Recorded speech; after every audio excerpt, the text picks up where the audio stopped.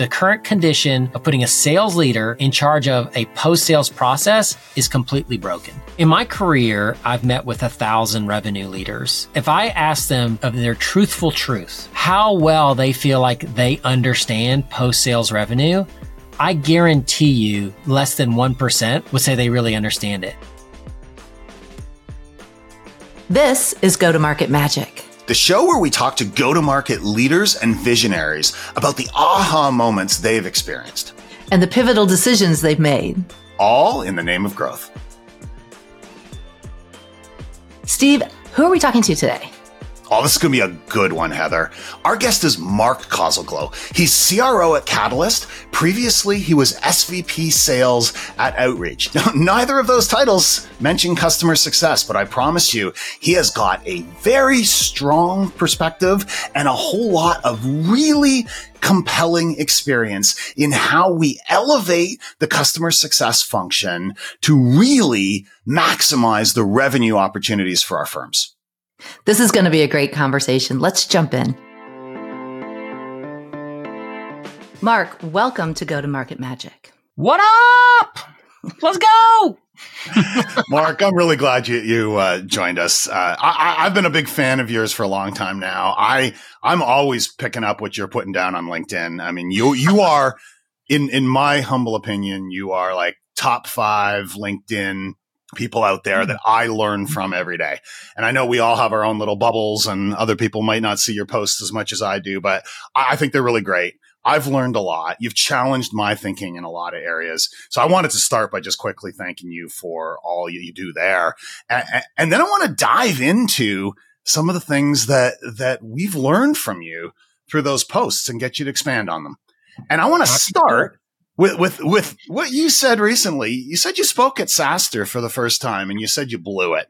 And when I read the whole post, I realized you didn't blow it, but there was a disconnect between you and the audience and you were frustrated. Tell us about that.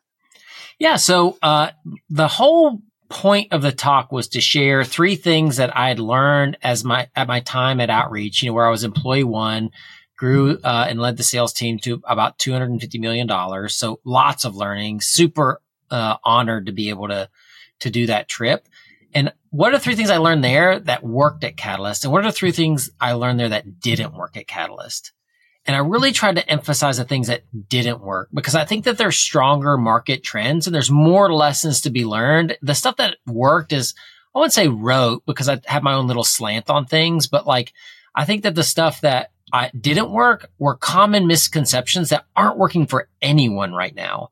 And I spent a bunch of time emphasizing that. And one of those was about why people need to get out of investing in top of funnel as much as they do. And so I spent a lot of time developing that topic. I think I made some really clear points, but guess what? Every question was for the first 10 or 20 minutes of the Q&A. How do you write cold emails? What should SDRs be doing? And I literally on the stage said, hey, listen, after this next the question ended, I was like, before I take the next question, here's the deal. You guys are proving my point of my talk. All you want to do is talk about top of funnel. And I just told you it sucks. And I told you there's so much low hanging fruit on the backside of after we sign the customer. If you want to look at that bow tie model on the right hand side of the bow tie, there's so much low hanging fruit. And you still just want to talk to me about what SDR should be doing in emails. Like wake up. And somebody asked me a post-sales question and we changed the conversation. Now I did have 2 hours of questions after that because I stood next to the stage. They had to kick me off the stage and I had a bunch of great conversations after that. So I think that spurred some thinking and challenging, but yeah, like people are addicted to new logo acquisition and it is at the expense of where 92% of the lifetime value of customer revenue comes from, which is after the signature. Did they get it once you gave them that little bit of a smackdown? Did the nature of the questions fundamentally change, or is this thinking so deep rooted that even with that they still didn't quite get in there? No, I think it changed. The next person had a post-sales related question. And then most of the stuff afterwards were post-sales professionals that had really strong questions about like, how do I get my leaders to think like you? How do we get the mindsets to shift? How do we get behavior and investment to shift? Why do they keep cutting my team but expecting higher retention and higher expansion rates. And they keep investing in the other team when top of funnel and close rates are declining. Like, that's a great question to ask, but that's that's the kind of weird behavior a lot of companies are doing right now. That is a great question to ask. That's actually a lot in line with what we wanted to ask you today. So let's go right there. How do you push back if perhaps you're the CS leader or someone like yourself as a CRO and you're facing that underinvestment and the right-hand side of the bow tie? How do you push back on that with the CEO, with the board? How do you change minds? I think so. First of all, you start with that stat. 92% of customer lifetime value happens after the signature. People acknowledge that, but you have to kind of work it through them for, I think, it to like get into their head. So if I sign a $100,000 customer, but then they renew for 4 years and every year they grow, you start to understand how much revenue is at stake post signature versus just that one thing. Now, people are like, well, none of that happens without the first thing. I'm not saying kill acquisition and don't do it. I'm just saying, like, maybe that we have spent so much time optimizing top of funnel SDR behavior that maybe there's not much juice left in the squeeze. When we got a whole basket full of oranges that are ready to make, 18 gallons of orange juice, if somebody would just start squeezing over there. So that's the first thing is like get them to aligned and understanding the nature of the numbers. The second thing, Steve, is, and I take this from Jocko van der Kuij, who is the founder of Winning by Design. I think it's like one of these things that's like, once you hear it, you're like, oh my God, what's going on? Everybody's nuts. Is think about 1960. That's the first time a B2B business application was launched. IBM created something called Sabre for American Airlines. It was a reservation system. And in 1999, almost 40 years later, Salesforce develops the first SaaS cloud-based application. So what do you think what post-sales professionals did for 40 years? They did support. All right. That's all they did, because that license model is called the perpetual software license model. I sell you a DVD with Office on it. You're not going to get anything else for 5 years. That DVD cost a truckload of money. So who's all the onus on for value creation? On the buyer. I'm going to sell you this, and for 5 years, you're stuck with it. You better figure it out. All right. Salesforce introduced in 1999 the SaaS-based business model, subscription as, software as a service, the subscription recurring revenue model. And they said, you know what? Less upfront cost, but we're going to charge you every year to keep using the software. Now, who's the onus on for value creation? It's on the seller. But most revenue leaders grew up in the perpetual software license model, or were mentored or taught by people that grew up in that model. And they brought that model to the SaaS model, and it looks like this: grow at all costs. That's what we just left for the last 10 years. Send more money top of funnel. Get demand gen to get more leads. I need more SDRs. Send more emails. Get me more deals. That is a perpetual license software mentality. Those are the rules of perpetual license software. The rules of SaaS are very different. If you give recurring impact, you get recurring revenue. And we suck at getting recurring impact because we spend all of our time as revenue leaders talking about the top of funnel and not the right side of the bow tie post sales. So once you help people explain that, that's what's going on. That's the problem. And in 1999 was the very first CSM. And guess what CSMs were used to doing? Support. Guess what most CSMs still do? Support. Yeah, reactive inbound support. That's exactly right. We got to change it. So that's like some of the arguments that I can put in front of a revenue leader that I think other people need to put in front of revenue leaders and be like, listen, we need to stop being crazy and putting money and time into something that's over optimized. There's not much value in spending time with it. You're not going to increase it by 10% anymore. You're going to increase it by 0.1%, a tenth of a percent. Versus you can get a 10% increase in your retention rates by doing small little fixes because the fruit is just so low hanging, and those CSMs are running around with their hair on fire most of the time. Yeah. So Mark, I know, having lived this with high growth companies and as an analyst at Forrester, and a lot of the mindset shift when we said you need to start looking back here, because that, first of all, it's cheaper to get the business. There's more business to be had, and the sales cycles tend to be shorter. So how do you think about that piece of it? And what we kept coming up with, especially in high growth industry, is that we were seeing PE and VC firms pushing the mentality that top of the funnel is still where it's at, and over pivoting and over obsessing on those numbers. Do you see that changing? And is that still a challenge? Yeah, I think it's a huge challenge. So, so we're in uncertain times. Do we all agree on that? Like, it's harder right now to sell software than it has been for a decade. All right. So what do people do when they're uncomfortable and things get hard? They revert to what they know. And what do most revenue leaders know? What is most of their background? Sales. So what they do is they go into their little sales, mindset, their sales compound, and they come out with a bunch of sales strategies, and they spend weeks deploying them, dollars investing in them, time executing on it, and they get maybe a little lift. And guess what? They did all that at the expense of the CS side. And so that's what's the problem. And so, yeah, I when you're confronted with the data of how much revenue comes there, how much shorter sales cycles are, how much greater of a win rate you get, how much revenue there is to have, I think that's where I think okay, if all those are true, then, this is like a thing in my personal life. This is one reason why I don't like social media is but think for a second, if I am standing outside your house and I look in through your window all day, every day, I get a sense about what your family and your life is like. And no matter what you tell me, I can see what I think based on what's going on in your house. That's how most revenue leaders are, is they need somebody sitting outside their house being like, you're nuts. You're spending all your time on new logo and you got all of these other reasons. I don't care how you tell me your customer matters. You don't do anything to create value for your customer after onboarding. You just hope they get it. And that's the exact opposite of what the SaaS best business model says is value creation is on the seller, not on the buyer. The buyer can leave. They can leave easily. The switching costs are so much lower than they were in the perpetual license model, but we haven't caught up to the sophistication there. And I can share some examples of different ways of thinking, but I do want to go there, but I want to sort of move from the philosophical to the operational. So if I'm in a position where, okay, leadership now agrees with what you're saying, we need to do a much better job over there. Operationally, what does that mean? Does it mean that CSMs need to be upskilled and they need to own those retention and expansion numbers? Or do you start overlaying account managers, or do you start overlaying AEs into those accounts? How do I take that vision and make it real? So, again, I don't want to avoid the tactical thing that you asked me for, Steve, but it does require some framework thinking.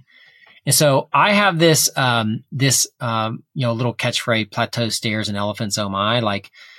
This I think encapsulates the problem of what you need to do tactically different. So what I see in most software companies is you have this onboarding process. There's nobody in there. You're building, you're doing integrations. There's little value.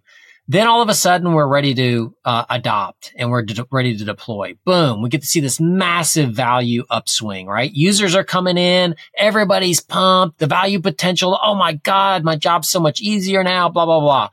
Then that starts to tail off over time. And we reach this plateau because guess what? The company said, we got them deployed. Thank God. Let's move on to the next acquisition that we just got, or the next project that we just have. Users are kind of using it, but then you start to get to this battle where users are they still engaged?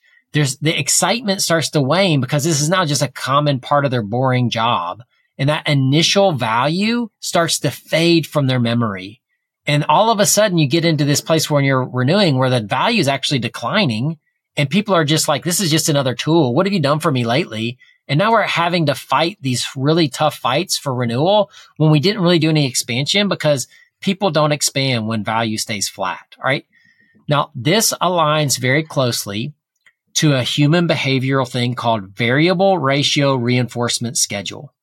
And what that says is, Steve and Heather, you as humans will accept less total reward as long as I give you unpredictable, frequent, and small rewards.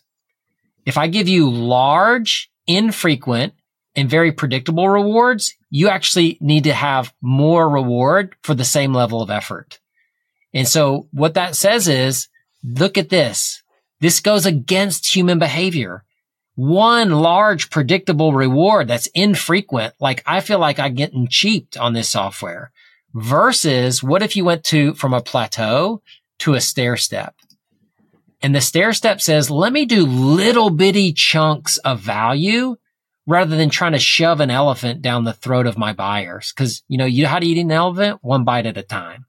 Right? And what we're doing is we're shoving a whole platform. We're doing all of this stuff in this huge deployment with all these solutions versus let's just chunk it out a little bit over time. Now, this does create a problem, you think. The problem is I have this huge delta in value that I've created for the customer over time that starts to diminish and eventually it goes in another direction. But the thing that we can rely on is that humans want small, frequent, unpredictable rewards. So actually the perceived value is higher. And I can go through some other tactical things, but this is the big aha. So you're talking about continuous incremental product enhancements or other kinds of value? No. So I think I got to go back to this to explain it. So how do you build stairs? All right. First of all, we sell to a business initiative. That's what we want to do. That the business initiative is to achieve an outcome that the business needs. You map a business initiative to a job to be done in your product. If you don't have a job to be done that matches that business initiative, you shouldn't sell the deal. All right. Now a job to be done might have several solutions inside of it. Solutions are the features and functionalities that we use to deliver the outcomes that the job is supposed to deliver that the business initiatives dictate and prioritize. Underneath each solution, we have multiple, what we call moments of impact. That's the experience that a customer feels when a solution delivers the outcome of the job that marries to the business initiative. All right. So we take down, why do people buy? Based on emotion, and they justify with reason. So what I've done is at Catalyst is I've created a bunch of emotional moments of impact that affect the business, that create small buying windows that we can take advantage of very frequently. So like, listen, I can do this little moment of impact here. I deploy my first solution based on what job is most important based on the business initiative. And I got 4 or 5 little moments of impact that I bleed out along the way. And so what I've done is I've chunked the value down from here's 3 solutions that solve 3 huge problems and shove it down everybody's throat and hope that you can do it to here's the first solution that you're saying the most important. Here's a little chunk of value that you can experience if you do it. Let me get you to experience that, then acknowledge that you've experienced it. And then guess what I do? I then ask you for more stuff to do. And that might involve spending more money. And I just do that over and over and over and over again. And we create the expectation that we will increase value. And when we do, we're going to ask you for ways to increase your spend.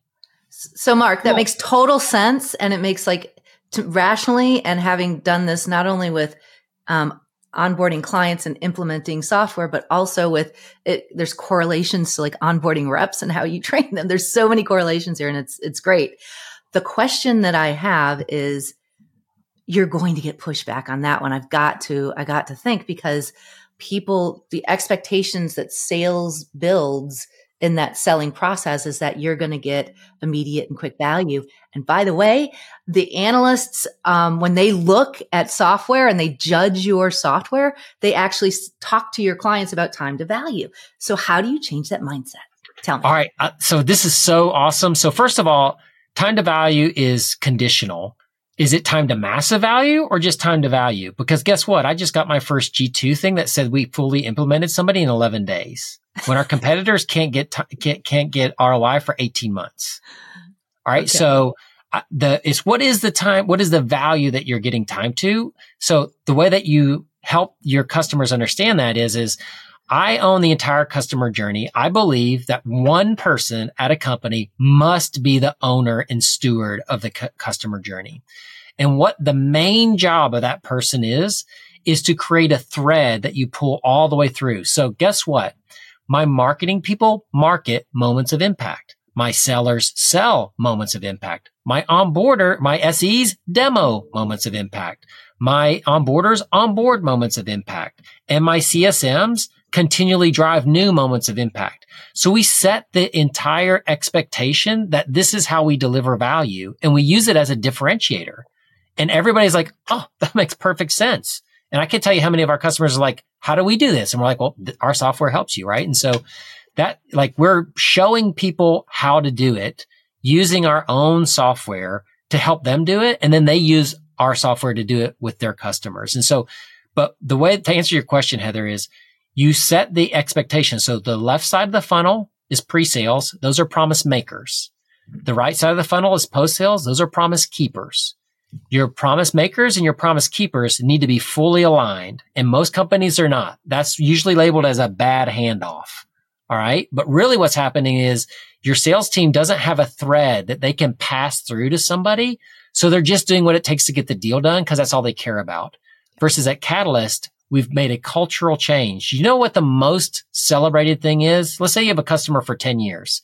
What is the most celebrated moment in that 10-year journey? When they sign the contract, right? That's when everybody pops the champagne, the commission check gets written, everybody congratulates the AE, who, if they're a good person, talks about the rest of the team. Do you know what we celebrate the most at Catalyst? When we drive our first outcome for our customer of why they bought us. That's the most important thing, because with that, we are able to create all of this recurring revenue and recurring impact. Signing the contract doesn't mean jack squat when they churn. And so celebrating that is like semi-important. What's most important is, hey, we've now proven that we were a good promise keeper to the promise that we made in the sales cycle. That trust in that relationship is now deepened and strengthened, and we have a chance now to ask for more money to grow. Because don't get wrong. We build relationships, all right? There's personal and professional. Do you know what a personal relationships point is? Is love, camaraderie, friendship. Do you know what a professional relationship's supposed to do? Create commercial impact. That's the whole point of a professional relationship. So don't tell me that I got a great relationship with this person, but I can't go sell them. Then it's not a professional relationship. It's a personal one. And you should go have the personal one on your personal time. But in the professional one, I need you to have the professional relationship that drives commercial value for both companies. Yeah, I see a lot of alignment here into, obviously you have to change the way that your promisers promise and the way that they sell. And I'm really hearing a lot of like echoes of insight selling or challenger based, or how do you get them to change the way they're thinking so that they can change the way the customer is thinking about the value, which is, like you said, could be a total differentiator for many companies. And it also sets you up for success on the back end. Yeah. We show that little stair step slide. We're like, listen, we give you 4 core solutions in your first 30 days, which give you access to about 15 moments of impact. And what we're going to do is we're going to prioritize which moments of impact that we do first. And that's how we get immediate time to value, and how we also get them to be like, oh, wow, like this is exactly what they said they do in the sales process. And now they're actually doing it. I feel like I can hand them more now. Yeah, the trust is there. And so the question then becomes, you've got this person that they ultimately trust. I'm assuming it's the CSM that's in the main role, the driver in that position, who now is the one saying it's a moment of value. By the way, the next moment of value may mean you need to buy something else. Who's responsible for that? Or does it just depend? So, I think it depends. This is a very complicated question. So it's 2 drastically different skill sets of figuring out how to drive value and then doing a commercial conversation. My personal opinion is it's a little bit tough for one person to master both sides of that coin. So the way I structure teams is my CSM's only job is to drive success, like to get them to those moments of impact. That's their only job. Except when they have that, they suggest, hey, maybe there's some other areas that we might be able to help out with. And if there's interest there, we create a CSQL, we pass that over to our AE, and now our AE picks up that part of the conversation of, okay, what else would you like us to do?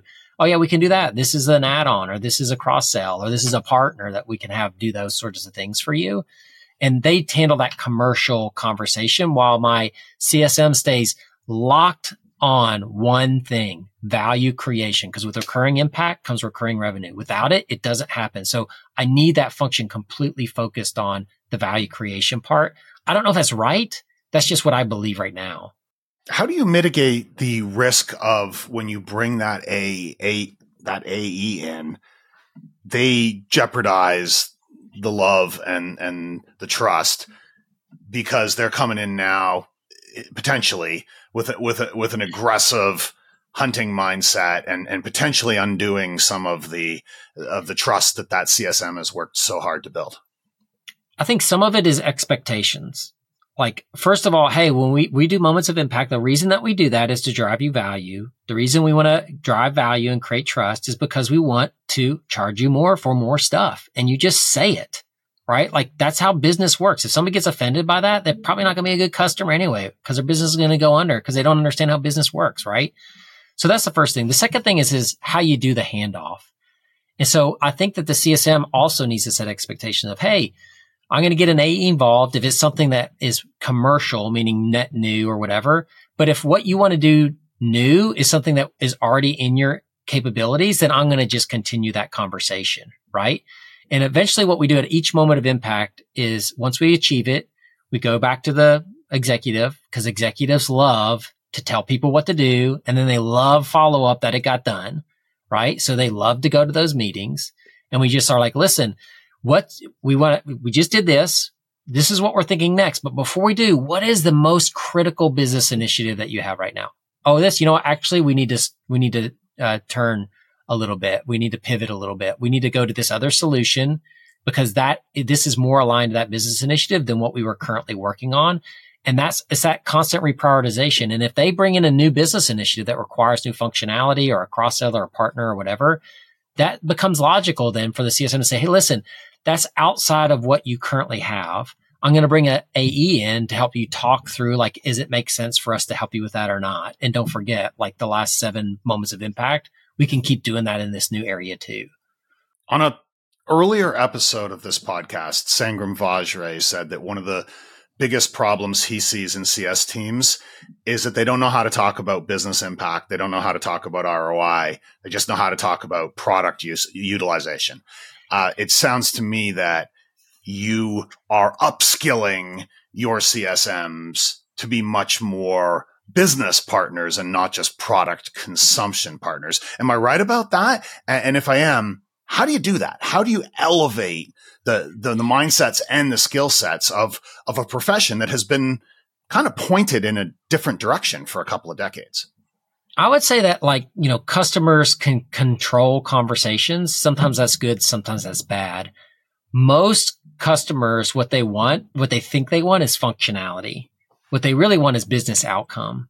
And so you have to equip your CSM team to understand the difference between the two and attach functionality to business outcomes. All right. So you want some functionality. You want this moment of impact. All right. That's this solution that we've already deployed that is going to help you with this job. So, like, to use real language, like you want to come in on Monday and see that if 3 companies went at risk, that there's already a meeting on the books because an automated playbook kicked off. That's a moment of impact. Like, I came in, bam, I would want that.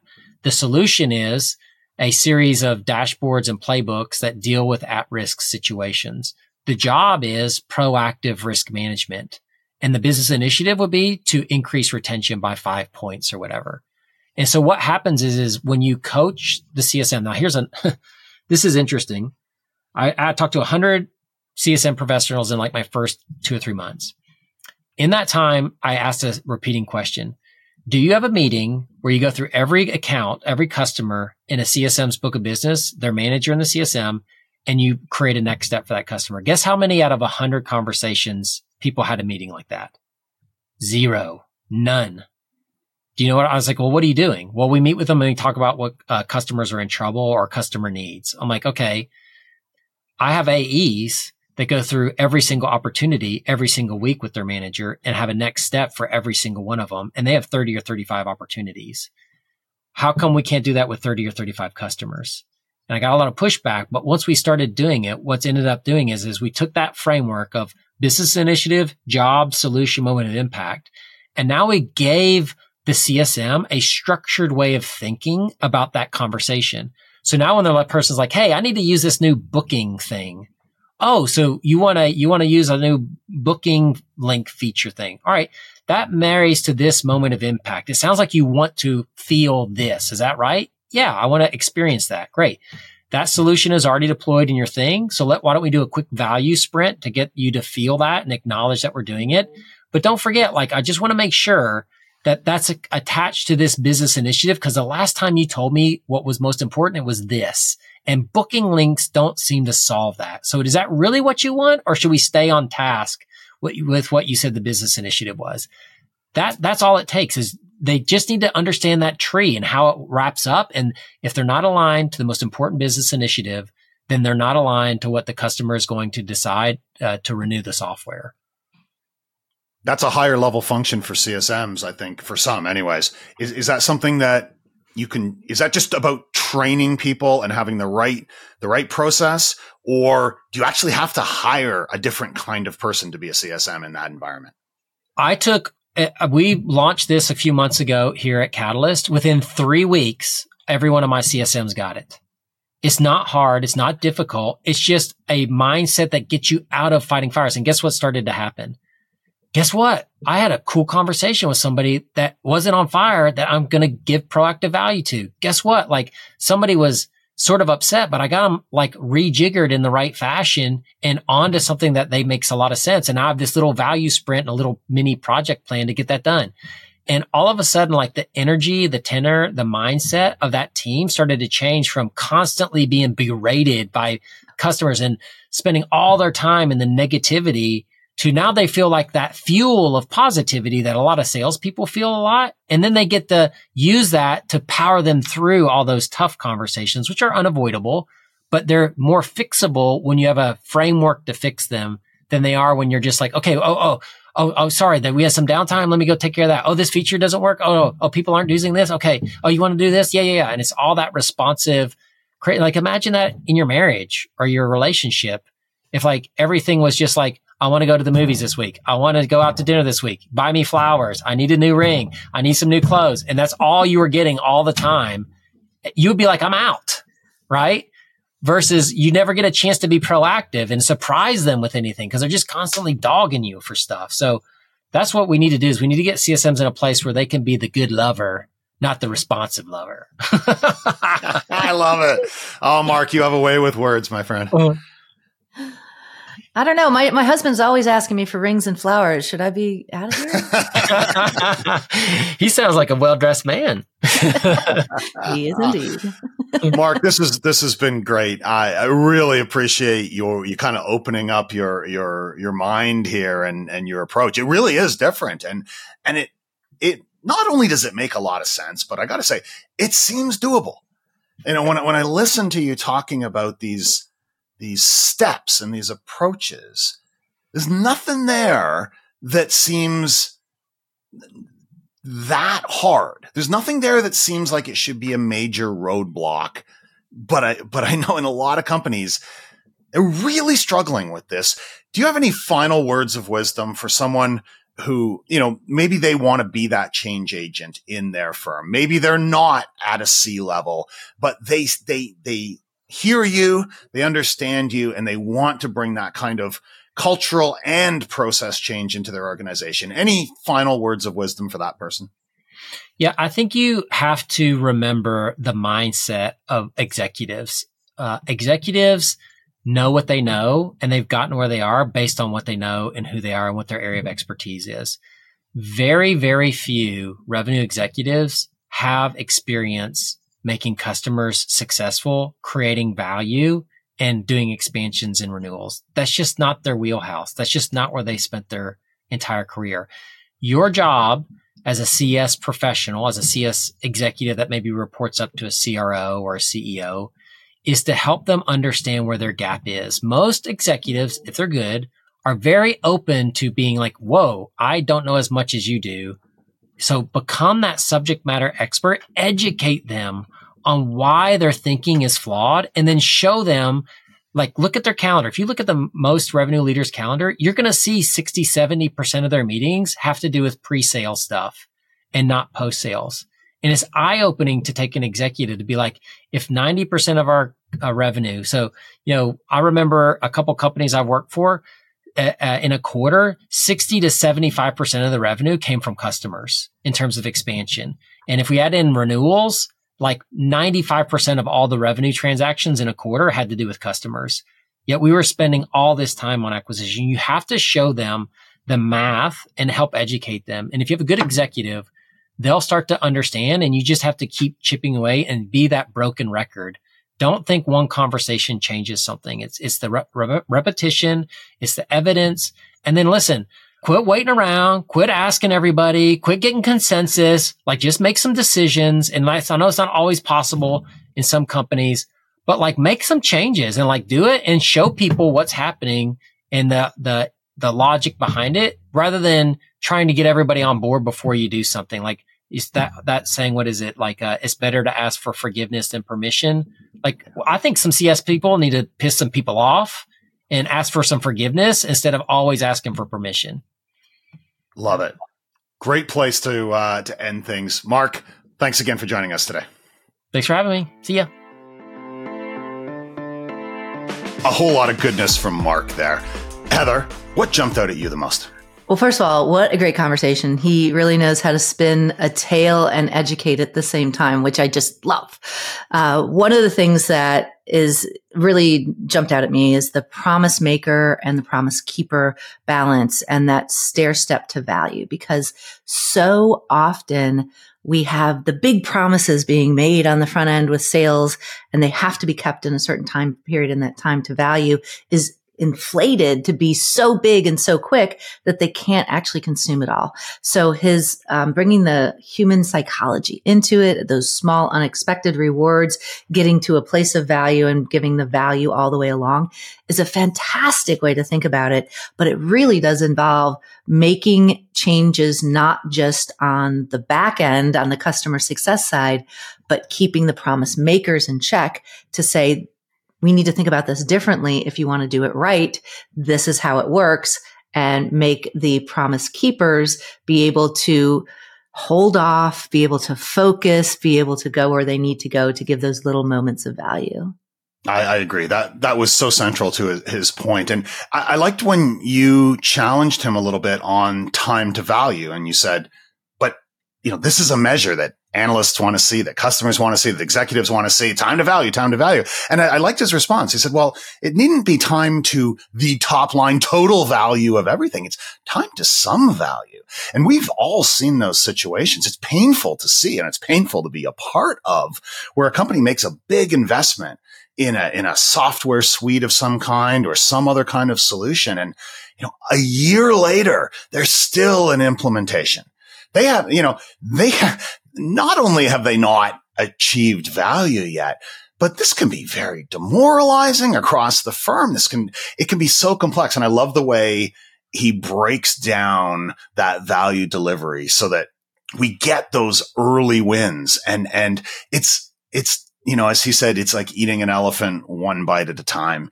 I think too often we're trying to sell the whole elephant all at once, and we're trying to eat the whole elephant all at once. And as a buyer, seeing that value continuing to escalate and getting those small wins would be a lot more satisfying than having to hold the wolves at bay and say, oh, don't worry, give us another 6 months. This is going to be great. Yeah. And we talked about the impact it has to the promise makers and the promise keepers. Part of that promise keeper team is not just CS, it's PS in most cases when you're dealing with software, for sure, on the implementation side, and the big effort that they have to put in to bring the big value immediately. And thinking about that even differently is, how do you level that out so that you have these extra resources and extra help over time to bring those moments of value to what's most important to that customer. And the conversations obviously are going to change, as he mentioned, for somebody that's in a CSM role, going from a firefighter to somebody who is hopefully bringing value. Like you said, there's always going to be times you have to fight the fire, have difficult conversations, but it makes the job itself and the profession itself something that is much more aligned with business outcomes, having business conversations. And I would think it will help with turnover, and it will help with customer retention, of course. Absolutely. I mean, it's absolutely an elevation of the profession that he's talking about, an elevation of the customer success profession that benefits the firm in terms of revenue, benefits the customer, but also benefits the individual.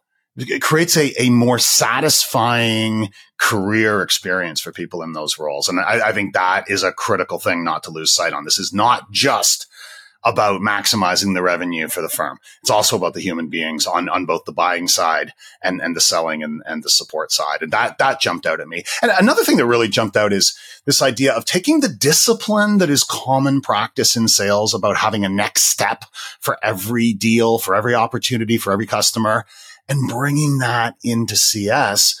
Whereas, as he said, from his many, many conversations with CS leaders, it's absent, almost entirely absent. That discipline of where are we today and what's the next step is a really important part of this. Yeah. And it's the mindset of if you are doing small pieces of value you're continuing down this journey, it's not all that different from a sales cycle where you're saying, what's next? Instead, you're saying, what's the next value I can bring as opposed to what's the next thing I can sell? And it is a mindset shift, but I think it's going to do wonders for the profession. It's going to do wonders for customer success and customer experience overall. Absolutely. I think we all ought to be paying a lot of attention to what Mark's talking about and what he's doing. And I'm really glad he joined us today. Yeah, great conversation. If you enjoyed this episode, follow the show on YouTube or your favorite podcast app. And check out go-to-market-magic.com for show notes and resources.